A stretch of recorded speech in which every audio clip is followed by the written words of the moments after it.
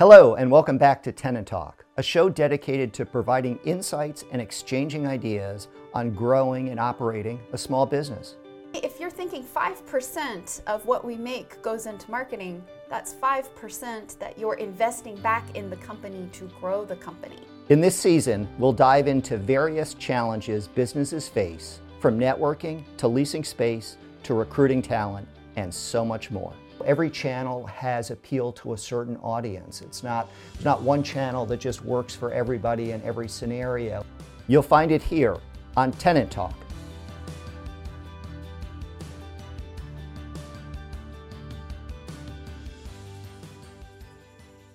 Hi, welcome back to Tenant Talk, a show that focuses on the needs of small businesses and acts as a forum for them to exchange ideas. I'm Bill Singer, I'm with Kenwood Management, and our topic today is going to be marketing. And fortunately for me, hopefully for you as well, we actually have a real expert on marketing for today's episode. I'm here to introduce Christina May, President and CEO of Illuminate. Christina, welcome. Hi, Bill. How are you today? Wonderful. How about you? I am excited for this topic, obviously. Our last episode, we spoke a lot about your expertise, but today we get to turn to mine. So exactly. And I feel like for so many small businesses, this topic is one that everybody knows they need, but they don't always know the right way to approach it. They don't always know the best way to allocate resources, money, to be the most effective to try to reach their clients. So I am hopeful today that you're going to help our audience and me figure that out. Well, hopefully I can put some myths to rest and really show everyone what marketing can do for their small business and where you should really focus. So hopefully give you some actionable items today that you can take away. Okay, perfect. So let me start with just a very kind of generalized question. I'm a small business owner. Mm-hmm. I have a pretty limited budget for marketing. What would you recommend as the priorities? Where should I focus first and foremost my marketing efforts? Okay, so let's start with the first myth buster, the word budget. This feels like a four-letter word when it comes to marketing. So let's start there. Everyone underestimates what they should be spending on marketing. Or a lot of times in the industries that we serve, which are primarily building, construction, and real estate industries, you think that just a sign will do. Everyone sees my trucks. Everybody drives by it. Everybody sees it. I don't need to do any marketing. Give you an example. The average budget for the industry is 5%. So 5% of your budget. So when you're doing your budget out, you're doing rent and tenant improvements and things like that. When you get to marketing, it should be around 5%. That number typically scares people from the very beginning. Right. But if you think about it, if you look at it kind of more like you do in a retirement account, okay? You're making deposits into that account and you're looking for future returns. It's very similar to what Kenwood Management does on the investment side, right? Yep. So if you're thinking 5% of what we make goes into marketing, that's 5% that you're investing back in the company to grow the company. Are you going to see those returns right away? No, sometimes you don't, but you need to look at it as a long-term investment account. So let's start there, and then once you've swallowed that pill, it's talking about really what marketing is for small business. And I think this is where some people get a little confused and they have this misconception. So I'm going to put Bill on the spot here. Bill, what is your definition of marketing, or what was your definition of marketing? So great question, and what makes that so valuable, and I think what I want to make sure that I share with our audience is how it has evolved over time, and how we thought about it, and just how that's changed. So when you and I first met, it was primarily an effort to update our website and maybe just start on a little bit of social media campaign. And it has evolved into so many additional things because, one, those first two things that I talked about are only outwardly focused, so it's only looking to our potential customers, our potential tenants, whatever it happens to be. But in fact, marketing is way more than that. And that's one of the things that I've learned through this process is marketing is also an internal process. And what I mean by internal is focusing efforts on employee retention and employees also understanding what your message is, what your company's purpose is, because as your employees go out into the world, whether they're meeting with clients or not meeting with clients, they represent you, and there's an opportunity there for them to sing your praises and explain what you do and how to do it as effectively as possible. So that's a big part of our evolution, through that. So. But somebody who's just kind of starting out, what would be the first couple of things as you're thinking about, if I have just a few $1,000s or even up to $10,000 and I've just started out with my business, what would you most think about? What would you recommend that people focus on? Well, the first thing I would do is, going back to the definition of marketing, it is all of your communication. So most people look at marketing and they think it's just advertising. And so you immediately get discouraged because advertising is really expensive.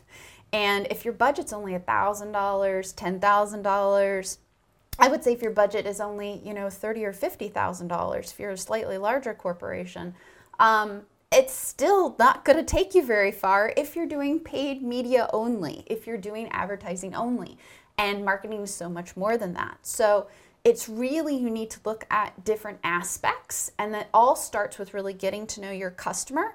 That is the key to everything. Without customers, you don't have a business. If you don't know who they are, you need to figure out who they are. That's really just kind of a basic.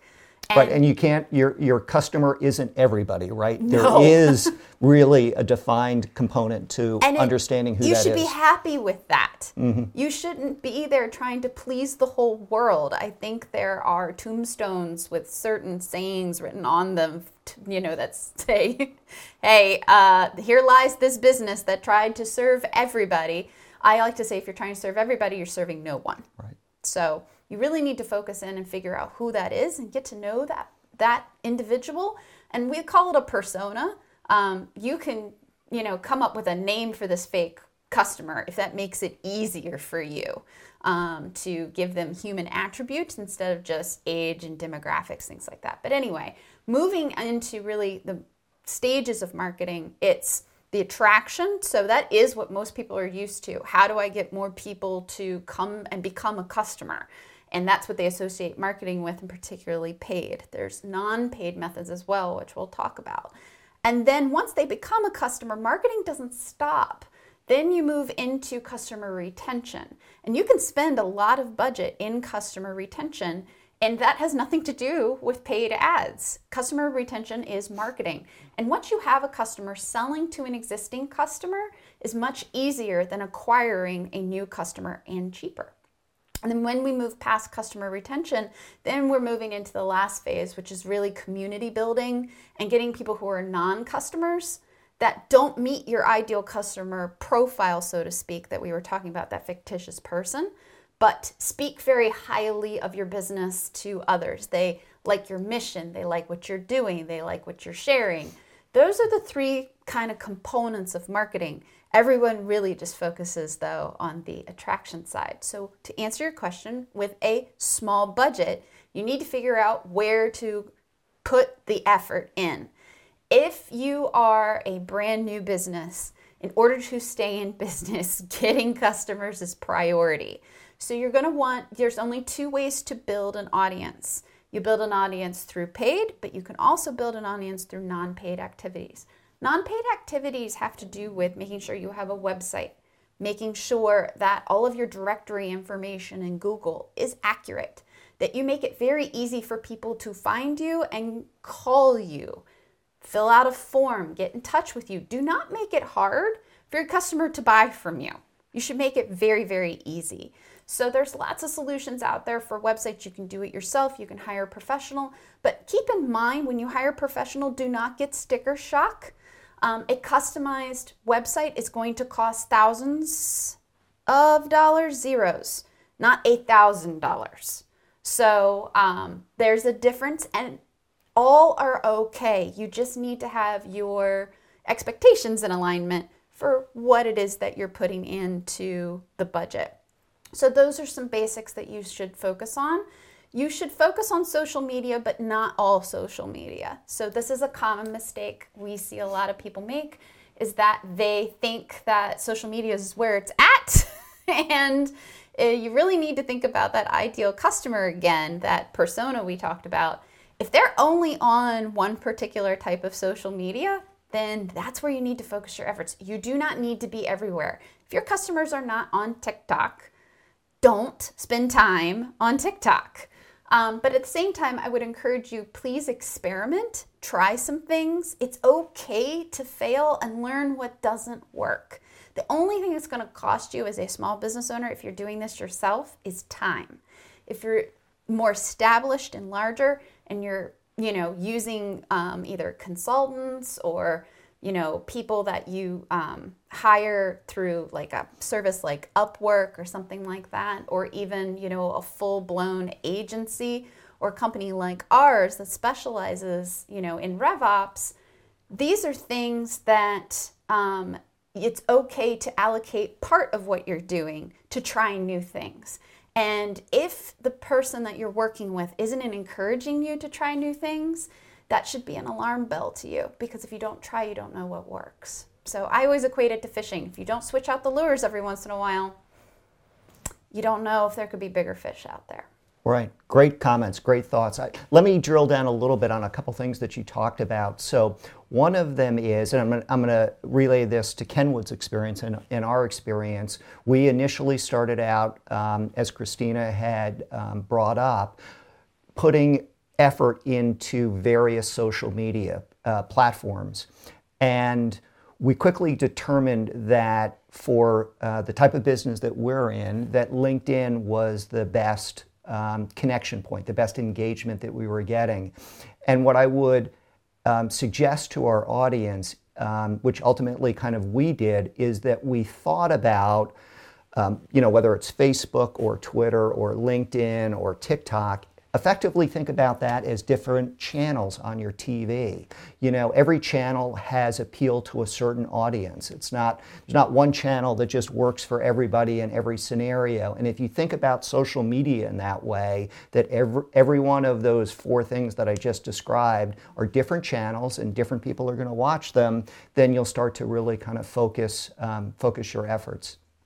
The other thing that I wanted to bring up that we've spent a lot of time on, that comes back to the non-expenditure part of what you were communicating earlier, is that we've spent a lot of time just writing articles, producing content, valuable content, that we've put out on our website to just further help engage people. Didn't have to pay somebody to do that. It was easy for us to do, and typically not very long. It might be 900 to 1,200 words, so not terribly long. But I think that as long as you do that kind of right on a regular, consistent basis, and you put out content that your customers, that other people who you're trying to connect with would find interesting, it's a very inexpensive way to build engagement. So, absolutely. And to say that by inexpensive means it's still costing you your time to write the article. Right. Please spell check, grammar, all that kind of good stuff. Remember, this is your business. And writing is something, and communicating in general is something every leader should hone over time.